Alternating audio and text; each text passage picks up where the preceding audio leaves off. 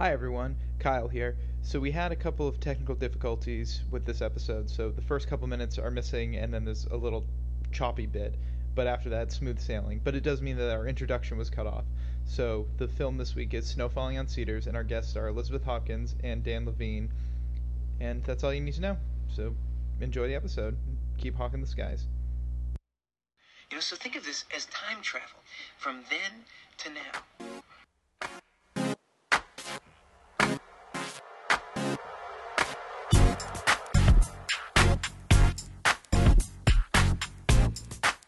So you went from Shine, which got Jeffrey Rush an Oscar, to this. My first thought is just, this is one of the few movies where, one, I know I love James Cromwell's the best. James Rebhorn has been in every TV show. It's a really great cast. It feels weird because it leans much more on cinematography, but it did feel at times like they were squandering having like a very star-studded cast. Yeah, like Richard Jenkins is like the beginning and the end. Yeah. Like I feel like he's the sheriff and he disappeared like the whole middle way through. But anyway, this movie is about a small town in Washington in the 50s, and a Japanese man is accused of murdering his fishing boat partner. And it flows back and forth between time of before the war and after the war, and focus on Japanese internment, which I feel like I've never actually seen depicted in a movie before. And if anyone knows any other movies that involve Japanese internment camps, please let me know, because there just aren't any. Yeah. I know that George Takei just did a Broadway musical about that. It's like his family's life. It's him and like Lea Salonga and stuff. So it sounds really good, but that's like the only other internment fiction that I know. But yeah, this man is accused of murder, and his wife knows that he's innocent, and Ethan Hawke's character, Ishmael Chambers, has been in love with her since they were kids. Like, they have a cute childhood romance, and then he went to war. She broke up with him because he had to go to war, and she married the man. What is his name? Kazue or something? Katsuo, I thought. Katsuo, yeah. Yeah. But yeah, she marries him instead. Yeah, and he loses his arm in the war. Very symbolic moment. So this movie's about feelings and time. Oh, feelings in one arm. It should be noted that the tagline, at least on the DVD case, was "First love lasts forever," which for so much of the movie is just like, yeah, that's the moral. Is Ethan Hawke still in love with this? Essentially, it's very interesting because I feel like obviously their love is one of the central focuses of the movie, but it definitely does feel like sometimes it's kind of sort of squeezing in between like some of the larger themes. And I definitely agree. I also, but I felt like that kind of served to the point of like, oh, that's because like Ishmael is hung up on this, and like everyone else has like gotten on with her life. Like she has a child. Like she's like Hatsue's a person. Yeah, Hatsue's a person like, with her own shit going on. She's not really thinking about Ishmael a lot. Like he's just like so hopelessly in love with her. She's really good. I've never seen that actress in anything else. I can't imagine, because I don't ever see Asian people in movies. Yeah, because Hollywood. Yeah. Well, so, I don't know, you can decide if now's the time to bring this up, Kyle, but so you were saying that this had a lot of, some steep competition in the box office, is that what it was? Oh. When it came out? Yeah, that's, like, why don't we just get that out of the way, because we're just setting it up. How much did this movie make? Like $23 million, and it cost like $30 million to make, so it didn't really make back its budget. Yeah. But it came out... feel like a movie that did make back its budget watching it. This is something to talk about. It's kind of like a forgotten awards bait movie. Yeah. It's one that just no one really talks about, I assume. People know the book. I never heard of this until we found out we were watching it. Me neither. I used to see used copies of the book in like every house I went into for 3 years straight. And it seems like the book and the DVD... It never looked interesting enough for me to... It's like, to compare it to a more recent movie, it's like... the Benedict Cumberbatch Alan Turing movie. Oh, The Imitation Game. Yeah, like no one cares about that. That actually won an Oscar, but still. But yeah, no, it did. It was just kind of like it came out. Turing doesn't really seem like great movie material. Yeah, you know, that director went on to direct that terrible box office bomb Passengers, which came out in December. What was? Oh, I didn't even hear Sci-fi that. movie, Chris Pratt, Jennifer Lawrence, terrible. Didn't see it. Don't bother. I'm just going to go through the top 10. This is number 1. 9. Deuce Bigelow, Male Gigolo. Classic. 8. Bicentennial Man. Classic. I saw that one. I think I saw that when it came out with my dad. Yeah, and then another movie that was just given its wide release, Magnolia. Okay. 6. Toy Story 2. Oh still, my God. Still going strong. Yeah. 5. Galaxy Quest. Great movie. Galaxy Quest is a lot of fun. 4. Any Given Sunday, which I've never seen. Yeah, no. No. 3. The Talented Mr. Ripley. I never saw that. Perfect movie. 2. The Green Mile. Oh my God. And number 1, Stuart Little. Classic. Okay, that makes sense. Yeah, I understand. what a better now. crazy I've box seen office. nearly every other movie on this list, Yeah. and like saw a couple of them in theaters when this came out. I saw Stuart Little and Toy Story 2 in theaters. Yeah, I saw Stuart Little, Toy Story 2, and Bicentennial Man, I think, in theaters. I never watched the movie, but I recognized I the girl just from the thought Pepsi robot. commercials. I was like a kid, and I thought it was going to be a robot movie, and asked my dad to take me to it, and then both of us were very bored. Yeah, it was about like I read the plot summary. I kind of want to watch Robin it. Williams lives for 200 years, which is kind of like Yeah. tasteless now. Yeah, exactly. Oof. Yeah, I guess I didn't think of it like that. Anyway, snow falling on Cedars. Ethan's got one arm because of the war. He is just like upset. Yeah, was which a is fair. little kid in love with the Japanese girl in his town. One of the Japanese girls. It's a big community. That was the thing that was interesting about this, was seeing like a community that was like 50-50 or like 75-25, like white and Japanese. We can start, they like picked strawberries together where they were all just working the fields. Everyone was all the child labor in this movie. Oh yeah. That was just a Yeah, that was a little interesting just from today's perspective, seeing that, 12-year-old kids. And everyone gets along, and they have the strawberry parade, and the strawberry princess is always a Japanese girl, as like racial harmony, as Ethan Hawke's father, Sam Shepard, says. He's very good in this movie, but he's barely in it. Yeah, this movie has a lot of.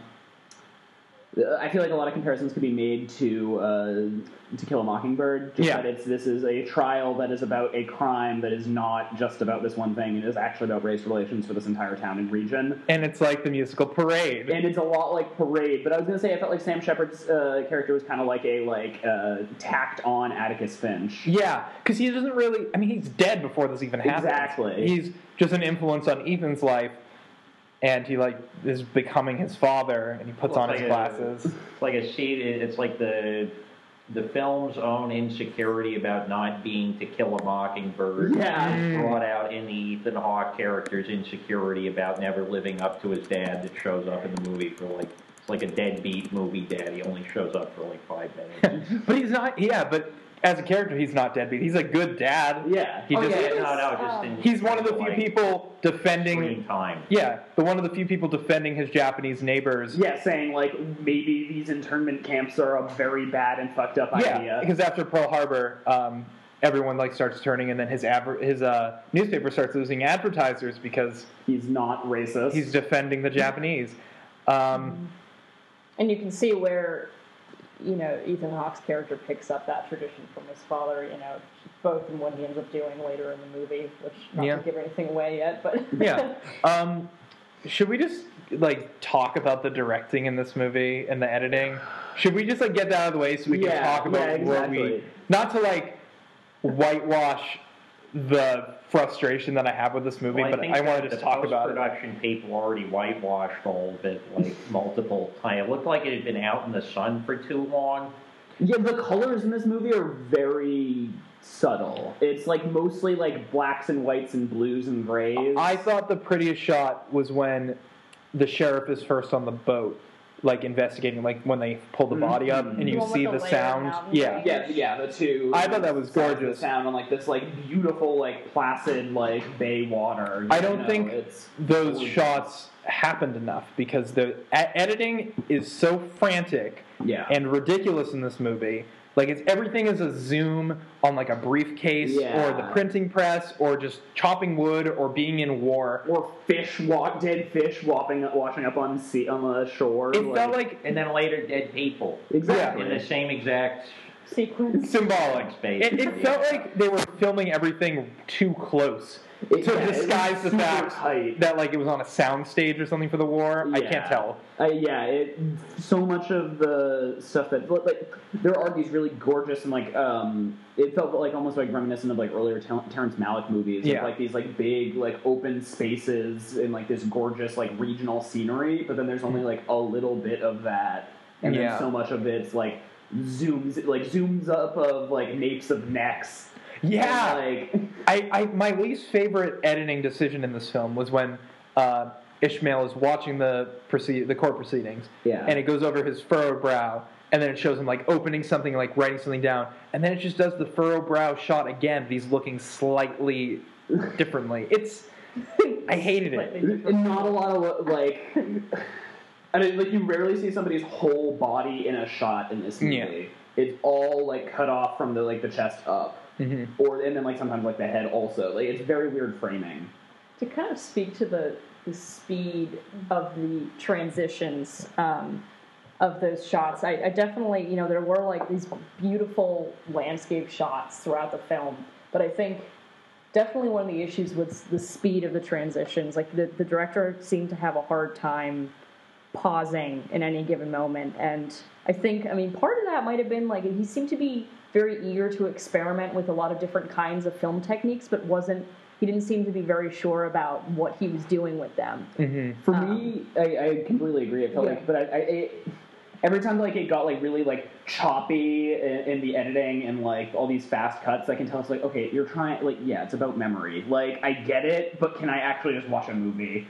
Like, I understand that this is all the meat of this movie is taking place over a couple days of this trial, and that everything else that is like divergent is a memory of it. Mm-hmm. But I don't need these cuts to be like so impressionistic. I can just watch a scene happen. I can understand when something is in the past. Yeah, exactly. I don't need... And the thing is that the memories all looked very much like the emotional tone was very TV movie. It didn't feel like real memory, and it felt like he was trying to chop it up to make it seem more like it was...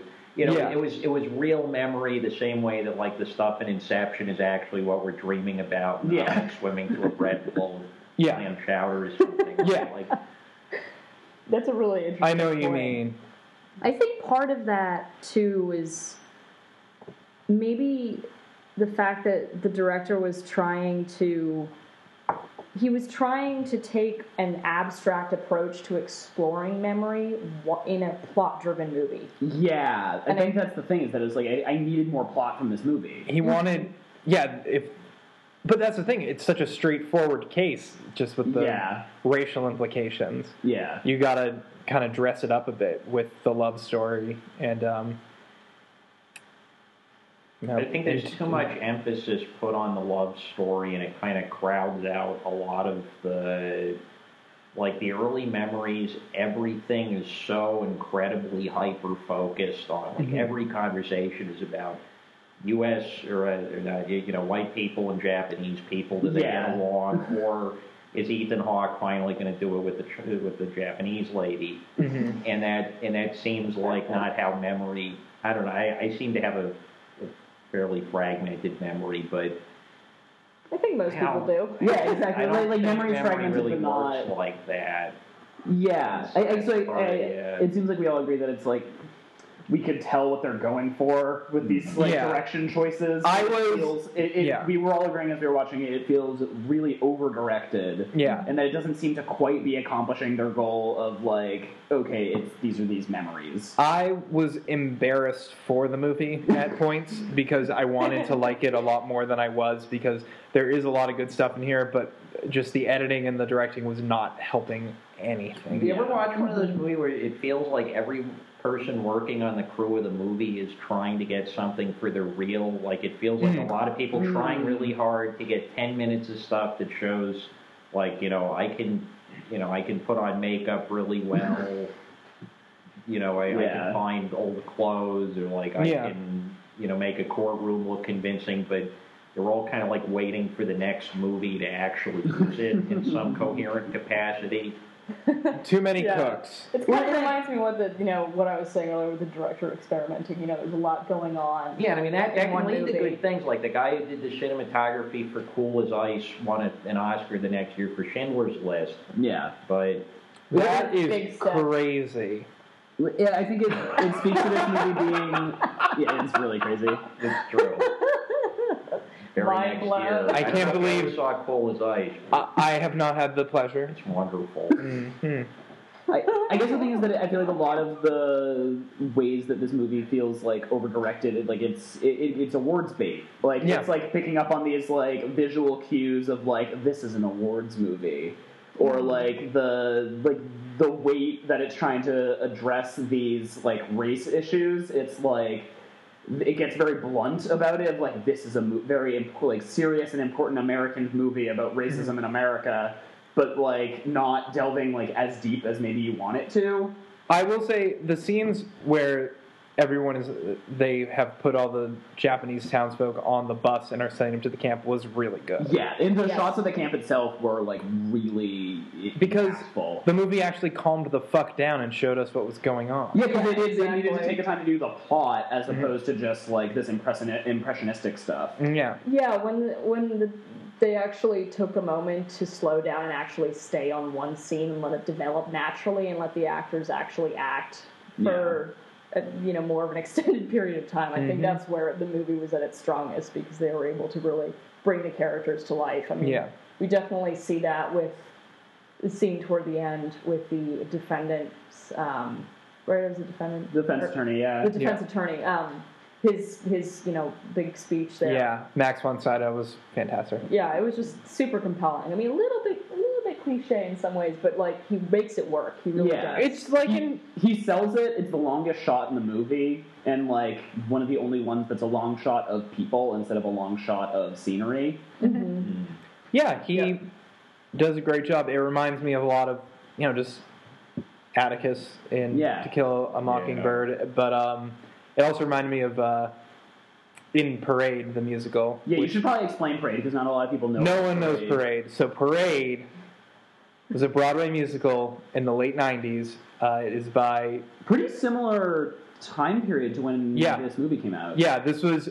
It shares the themes of exploring racism in America and racism and prejudice. Yeah. Because Parade, it's by Jason Robert Brown, who later did Last 5 Years. It is based on the true story of Leo Frank, who was a Jewish factory owner in Atlanta, who was accused of raping and murdering one of the factory workers, a little girl, in 1912, and during the Memorial Day Parade, the Confederate Memorial Day Parade, not the regular one, so the end of April, not the end of May. And it's just about his trial and how everyone turns on him for being a Jew from New York, and how his wife stands by him. She's a Southern Jew, so she could never really be like a Southern belle in the same way. Yeah. But it's all that. A lot of the same themes. Yeah, and a lot of like similar like characters placing in of like the local newspaper man. Yeah, but the newspaper man is a bastard. Yeah, he's a brutal shyster in this, as opposed to Ethan Hawke, who like eventually does the right thing, which is the moral of this movie. Journalist turned detective. But yeah, Max von Sydow's closing speech reminds me of there's a song at the end of the trial where Leo sings about how he didn't murder a child. It's just called It's Hard to Speak My Heart or whatever. But it's just like his closing argument. Yeah. And just trying to get the same points across. But then, of course, he's found guilty and... yeah. So, yeah, Parade is this movie, but without a happy ending. Yeah, well, Parade, it's even more fucked up than just him just going to jail, because his wife gets an appeal, and so he's going to be sent to, like, do another round of trial in a different city. Wow. And when he's being transferred to the next jail, a mob steals him and hangs him. Oh. Yeah. Not great. Which, I mean, that's kind of what happens to... I don't remember. Long history of that happening in America. No, I'm just saying, like, in To Kill a Mockingbird, yeah, I don't remember the defendant's name, but he gets killed in prison. Yeah. Like, It's the same stuff. Like, would that have happened to Hatsue's husband? I don't think so. But well, it reminds me of that. I mean, this is not quite. This is sort of an exaggeration, but in one of the scenes toward the end of Snow Falling on Cedars in the courtroom, when we find out that Hatsue, the wife, or no, the husband. Oh, Katsuo. Yes, Katsuo. When we find out that Katsuo, he's being let go and he's going free, you see that woman in the background who. The woman who took advantage of his family and sold the landowner. Sold the property that was going to go to them while he was at war and his family was in the internment. Do you want to take a second to explain all this? He's a war hero. Katsuo's family previously worked on the land that the mother of the man who died. Yes. Their family owned the land, and it seems like sort of almost like a sharecropping sort of thing. It is, but strawberries. Yeah, exactly. But so the Japanese family, the strawberry girl. Yeah, because exactly. the town, I couldn't. And all the Japanese people were laborers. That's why you went to get Oreos. They explained when you left to go to the convenience store. I thought it was like a euphemism or something. No. It was their only crop on this island. Okay. That and fish. Wow, this all makes so much more sense now. This podcast makes more sense than the actual movie. I just want to throw that But we're all just because we're not reading a Dear John letter twice. During a war scene. Echo. But so anyway, Echo doesn't work. No. Just final verdict. So anyway, this the white the older white woman's husband had originally arranged an agreement with the Japanese family that they would get some of the land, but then when they all got taken away to the internment camp, she just then after they had already been leasing it and were arranged to buy it, then just sold it off to some white family while they were in the internment camp, and then when they came back, the family was understandably pretty fucking pissed that their land had gotten sold out from under them. So that's kind of that's the emotional weight behind the motivation that Katsuo supposedly had for the murder. That's the beef. And he admits it's I wanted to kill him. His family was took advantage of the situation my family was in, but he didn't kill him. So. I really liked the actress who played the murder victim's wife. When she did a really good job, the sheriff came to tell her that her husband was dead, she didn't believe him at first. Yeah, she laughed at it first. It was really interesting. Yeah, it was an interesting reaction. Yeah, I feel like that's a moment that happens in so many films. So it's always interesting when you see it handled slightly differently. When it's done well. Yeah, it felt like one of the very most emotionally honest scenes. Yeah. In the movie to me. And then the baby cries and she has to go leave to tend to the baby, even though she's just received this terrible news. What else happened? There was some war. The war was so poorly made. The war was really poorly made. I really appreciated that it did seem like... I just wanted to talk about how I thought it was interesting that... The original one made more of the money back. Yeah, no, probably. What were you going to say? I wanted to talk about how I thought it was interesting that both Ethan and Katsuo were in World War II. Yeah. Ishmael was sent to the Pacific, and Katsuo was sent to Europe, and Ishmael was not very good at war. And he barely got there. As soon as he got to the front, lost his arm and had to go home, as opposed to Katsuo, who endured some psychological trauma, no doubt, but was a war hero and a well-decorated lieutenant. We saw him murder a dude. Yeah, there was some amputation lingering. Well, during when they did Ethan's montage of war, there was not the best shots of not the most subtle or well done shots of arm cut off and washing up on seashore. Well, and they had the scene with the doctor where it just kind of looked like frozen meat when he's carrying it off because they didn't look on it. But then the lighting cuts out, and you're oh god, okay, I don't have to look at this arm again, and it cuts right back, and you're oh god, it's the arm again. Yeah, you just see figure. Well, it's the visual equivalent of the Echo thing, Yeah, it keeps we should talk about that. How Hatsue wrote Ishmael a letter saying... A Dear John letter. Yeah, saying, like, no, not gonna work. And in front of her mother. Yeah, she read it to her mother first. She read it aloud in front of her mother before she sent it. I mean, we saw that one scene where she's like, don't fall in love with a white boy. Stay away from white boys, honey. Yeah.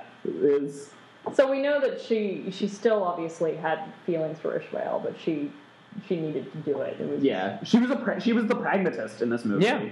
So much of it felt like she knew the situation was fucked, and that due to like the community's racism and her own parents' racism, she couldn't be with Ethan Hawke's character. They'll always have the cave. They'll always have their little like teenage sex cave. Yeah. Didn't love those scenes. Yeah. Dan, you were very right that it felt like they were just in the cave for 20 minutes when you left. Okay, so I go out to get Oreos. The first 10 minutes of the movie, it's just these like underage kids like trying to feel each other up in a cave. Occasionally it snows albeit or artfully. Okay. Very tastefully done. This movie had a lot of sex scenes. There were at least 3 sex scenes. The same sex scene repeated twice. None of them were good. It's very subtle, just the tip. And so, but I go out to get Oreos. I come back. They're back in the cave, and they're doing it in the cave. Yeah, that was the first time they actually had sex. And like apparently there was other stuff that happened. It involved strawberries, but yeah, there's a lot of cave fondling. Yeah. We love that cave. So Ethan's watching this entire trial happening and feeling weird, conflicted feelings about it. Because he's like, oh, if he goes to prison, I can slide right in. It's like, he eventually realizes, no, you can't, you fucking idiot. Yeah, that's not the whole town, and the whole town knows how horny he is. Yeah, everybody tells, like is it the defense attorney or, like, the sheriff, or, like, the defense attorney is like, I know how you look at her. Like, it's like, yeah, everybody knows how horny you are for her. I think the judge says something like that, too. Yeah. Yeah, well, he has like this knew. sad puppy face, and you know as soon as he stops looking sad, he's going to start humping something's leg. It should be noted he isn't talking in this movie for most of the movie. He's mostly just looking very sad. Mostly pained expressions of doubt and fear. This is probably the first movie where there's not a single wry grin from Ethan Hawke. Yeah, no grinning in this film. All furrowed brows, no wry grins. Not even in the flashbacks, because their love is so illicit. Well, and because they get a child to play a young Ethan Hawke. Well, that's true, too. And not actual Ethan Hawke. Yeah. Oh, he missed out. They didn't pull a Boyhood. The kid that got to play him looks a lot like young Ethan. Yeah, no, he's similarly just an angular child. It was pretty funny. Yeah. But very pointy. Ethan does his like best junior detective work and figures out that there's a freighter in this part of the water, and that caused a wave to come crashing, and that's what threw the guy overboard, and that's why he drowned, and not because he was trying to pull the lantern down. Yeah. Well, it's just kind of it's like he's a white savior and a Deus Machina at the same time. It just comes out of nowhere. He's been sitting in the bench, just kind of like staring at what it. Yeah, he's collecting the stuff, but I do agree that like was that Oreo stuff. That was Oreo stuff. Oreo stuff. I would agree though that it felt like it didn't like CSI it, where like you can kind of like solve the case yourself before the movie solves it for you. Oh yeah, there was no way. You need Ethan's voiceover explaining what happened for it to make any sense. Well, if it had shown any more clues, we would have been like, oh, it's not him, and it kind of would have deflated it. I mean, I never thought he did it. No, exactly, and you can tell from the tone of this movie that it's like this is a man falsely accused. Yeah. But like you don't know, the entire time up until the very end, where Ethan comes to the judge with this information, you don't have that in yourself, the knowledge like, oh, here's how it actually happened, so this is why it didn't go down like they say it did. Sidebar on the judge, James Cromwell, wonderful. He was also in Ethan's first movie, Explorers, as River Phoenix's father. He makes a comment saying. During the trials, like, tomorrow is the 7th anniversary of Pearl Harbor, which has nothing to do with this trial. Yeah, that was one of the that was a great moment. More obvious moments. I love James Cromwell. Yeah. He's so good in The Young Pope. You'll be a terrible pope, Lenny. The worst.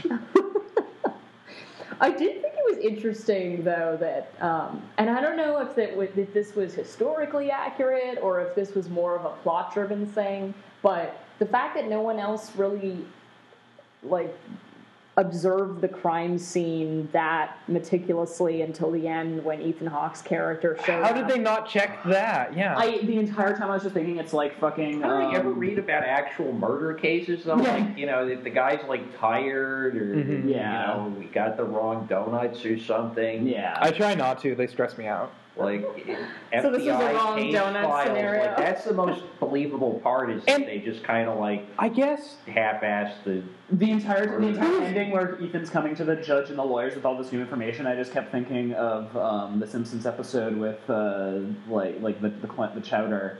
Oh, It's yeah. just like, well, well, even Jinx with Robert Durst, the Thin Blue Line, like there's a million cases of like. And they established Richard Jenkins' sheriff as being kind of goofy. He feels like he's from Fargo. or Twin Peaks, which there are Oh. definitely some similarities in this movie too. Yeah. We like watched the last night, waterlogged there's, like, dead body. people. Yeah. David Lynch and this movie's director, whose name I can't recall at the exact Somebody moment. Hicks. Yeah, Scott Hicks. yeah. Scott Hicks. Scott. Both zooming in on like these dismembered body parts, like. But the dismembered body parts in this aren't sexually charged like they are for Mr. Lynch. It's not this hot ear lying in a field. Why is I never David had Love... the sense the ear was that sexually. I thought it was something else he was getting but at with it's- the ear. The way that David It's Lynch also- films Yeah. things, Yeah, it's always like the edge of a face that is licked roughly, and he's always just kind of getting off on suburbia being bad. yeah. We don't need to talk about David Lynch I right now. know. No, That's a different conversation for a different podcast. it'd be really weird if Ethan showed up in one of his movies. I don't think he'd really know what to do with them. I think No. Ethan is the right kind of weird beautiful for David to like get his greasy little fingers He could around. have been one of the teenagers in Twin Peaks Yeah. in the original. Like, Yeah. Yeah, James. He could have He been could have been. Yeah, definitely. They actually Well, look similar. Yeah. Too late. Both very angular. Yeah, he couldn't have been. Pants. Could he have been Bobby? Kinda. No, probably just James. Well, this is getting back to the anyway. the laziness of the crime scene, investigation. But part of me wonders if that was also kind of part of the racism. Yeah. As soon as they have the suspect, it's like, well, like, and they say something just like, you can't trust the Japanese. You never know what they're thinking, and like, oh, just look at his face. You know he's guilty. They were like just so ready to just like throw everything out. Oh yeah, they were dehumanizing him. James Rebhorn was a mean. Yeah, he really was. He very convincingly. Yeah, he he was was a a jerk. he was a sly racist. Not even. I mean, it wasn't like subtle. Yeah, definitely was. He's just like, look at the subtle. face of this man. This is a killer. Yeah. Yeah, he doesn't have any expression. He feels nothing. It's like, Yeah. man. I don't know. This movie is just a lot is thrown at you. It really does feel like it's thrown at you with how like non-linear it is. That it's just like you're getting all these like waves of different themes, like one after The another. thing, like, if I had been like a cognizant person when this came out, and like the way I approach movies now, I would have gone to see this in theaters. Oh yeah, I think that's what I'm saying. Like I do. I would have to done watch this. awards movies when they're coming out. Yeah. And I probably would have seen this, and I probably would have felt the same way I do about it now, where it's like, okay, this could have been better, but I like some of the things they're doing. Yeah, I mean, I've never seen a movie with an internment. They talk about the Japanese internment camps, so I'd love. Hopefully there will be another one. I hope so. Right? Do it back. Yeah. I thought that sequence was good, but it's also that wasn't what the movie was about. It was just about the trial mostly, Yeah. and just the background of it. I'm glad they acknowledged it because in some descriptions that I've read, it wasn't clear if they were actually going to talk about internment camps or not. Get washed over. It's like, oh yeah, so years ago this happened. But they really Right. went for it, which I'm really glad that they did. I feel like that's something that It definitely one of this 1999. movie's strengths. Yeah. No doubt. I definitely, I would agree with that. It was one of the more interesting parts of the movie. That's And like we were saying earlier, is that's where the Yeah. plot felt like it was actually coming in. Like there was a series of events that happened, and the movie Yeah. followed them through, and then went back to weird like cuts. So I think it's Yes, it wasn't worthwhile. HD, you know. It's worthwhile in that regard. Yeah. I just wish it had been a better movie. Do you want I guess the to? first movies about any like large, horribly uncomfortable issues like that are rarely ever very good. Yeah. Like Yeah. the original Roots, I mean, it's very historic. It's very important. Yeah. But there's like all these weird historical inaccuracies. You got like O.J. Simpson. It's like we started out at O.J. That Simpson. never helps. We made it to O.J. Simpson. That never helps. And then, of course, we all know what happened to O.J. Simpson after that. He did it. So That's a really good point, though. You know, it's Or like Holocaust, the TV miniseries. The first. Oh, I didn't know that came out- existed. Yeah. Well, I mean, Diary of Anne Frank, that became a movie like immediately. Like that was Really? 63 Well, like the stuff that or was made 64. immediately after Yeah. the camp, so like Wanda Jakubowska's the last stage where she was actually in the camp and then made the movie. That's a great movie. Mm-hmm. But that's like Polish, and you have to like but for American you have American to go film on an doesn't seem to IRC have like those kinds chat of room to subtlety. get it or whatever. And then even when America started doing World War II movies, I mean, like Patton. Yeah, it's all about the war. It's Yeah. not, Well, Hogan's Heroes. You had a sitcom on for Jesus. 7 That is years about insane. people caught in a in terms of, German POW. I can't stop thinking about how insane that show existing Well, is. there was a great Mad Magazine page where it's just them in an actual concentration camp. I got it in the wait.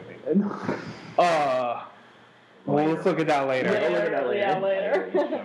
Well, I think that also, I mean, maybe part of that is thinking about how America perpetuates its myths and sort of its romanticized past. I mean, I think in a lot of it ways... has trouble addressing these things, and like when it does address them, it's usually pretty clunky. Like parts of this movie are. It's very uncomfortable in how it tries to come to grips with the deeply disturbing things that the U.S. has always done and will, is continuing to do. I think there's like a presumption on the part of a lot of film directors that audiences literally will not care about historical atrocities unless it is somehow Unless it has shoehorned in through With a like romance. a very And attractive I'm just gonna man not getting any for a while. This Or- literally just happened because they just made a movie about the Armenian genocide, Did that movie have like a weird romance plot? from what I've read. I mean, Oh, Hotel geez. Rwanda, for fuck's sake, had a- Yeah. But at least it starred a black guy. Yeah. It's like I mean, I don't want to take away from the Japanese stars of this film, but obviously Ethan's the one on the poster. Yeah, exactly. And the woman who played Hatsue. Even though he, interestingly enough, isn't really the protagonist. Yeah. Hatsue is definitely the protagonist in this movie, which I like. Like watching it, that's what I liked, is that she is the most like.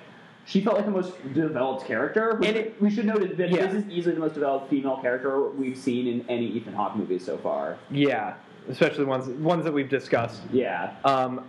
I liked that a lot of her struggle in the present is just her frustration of how crooked this trial seems to be. Yeah. And how she can't help or do really anything. I think that's an interesting place to put That her in. anxious powerlessness. Yeah, and I'm glad they didn't do something where like they find her on the boat or something, just make everything worse. She was really smart. She knew she couldn't do anything. Yeah. Well, I feel like she turned in a really good performance when she was allowed to act. I mean, I guess this kind of goes back to your point.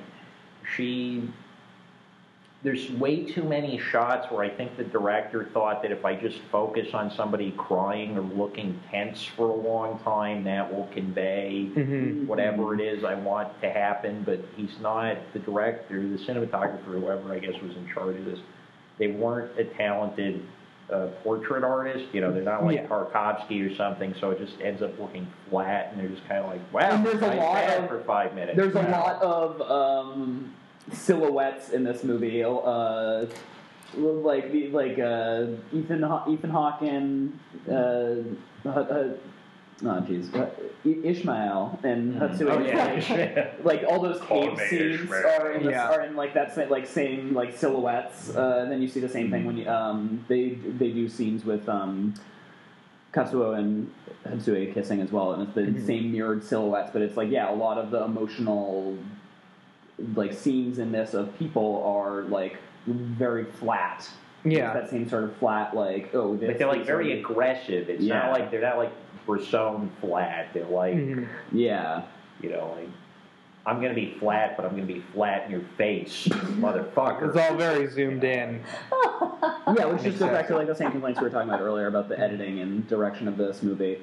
I don't know. It was more interesting to me than it being just a bad movie. Yeah, for sure, absolutely. I like frustrating movies. Yeah. Well, exactly. I think that goes back to something that we can all agree upon is that there are a lot of really interesting and good moments. There was a lot of talent. The cinematography was gorgeous. There were a lot of really cool things that were happening, but it was kind of like watching the product or the creation of someone who hasn't quite mastered their craft. Yeah. At least There's that's how a I lot felt. of things that this movie does excellently, and there's a lot of things that it like falls short on. That it just shits the bed on. Yeah. And I think like the things that it shits the bed on, though, it like doubles down on them so aggressively. Yeah.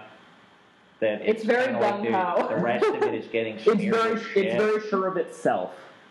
It seems to be the thing. And like, it just needed another go around. Yeah. In the editing booth, really. Of just like someone else watching, just be like, oh, this is making me a little bit dizzy. Can we just cut down on this a Like bit? parts of it felt like somebody tapping a pencil on a desk. To Yeah. me. I mean, I I know what you didn't mean. like the movie so much, but I am enjoying complaining. It's Everyone loves complaining. It's the best. I definitely I'm just a liked hater, it. I think that's.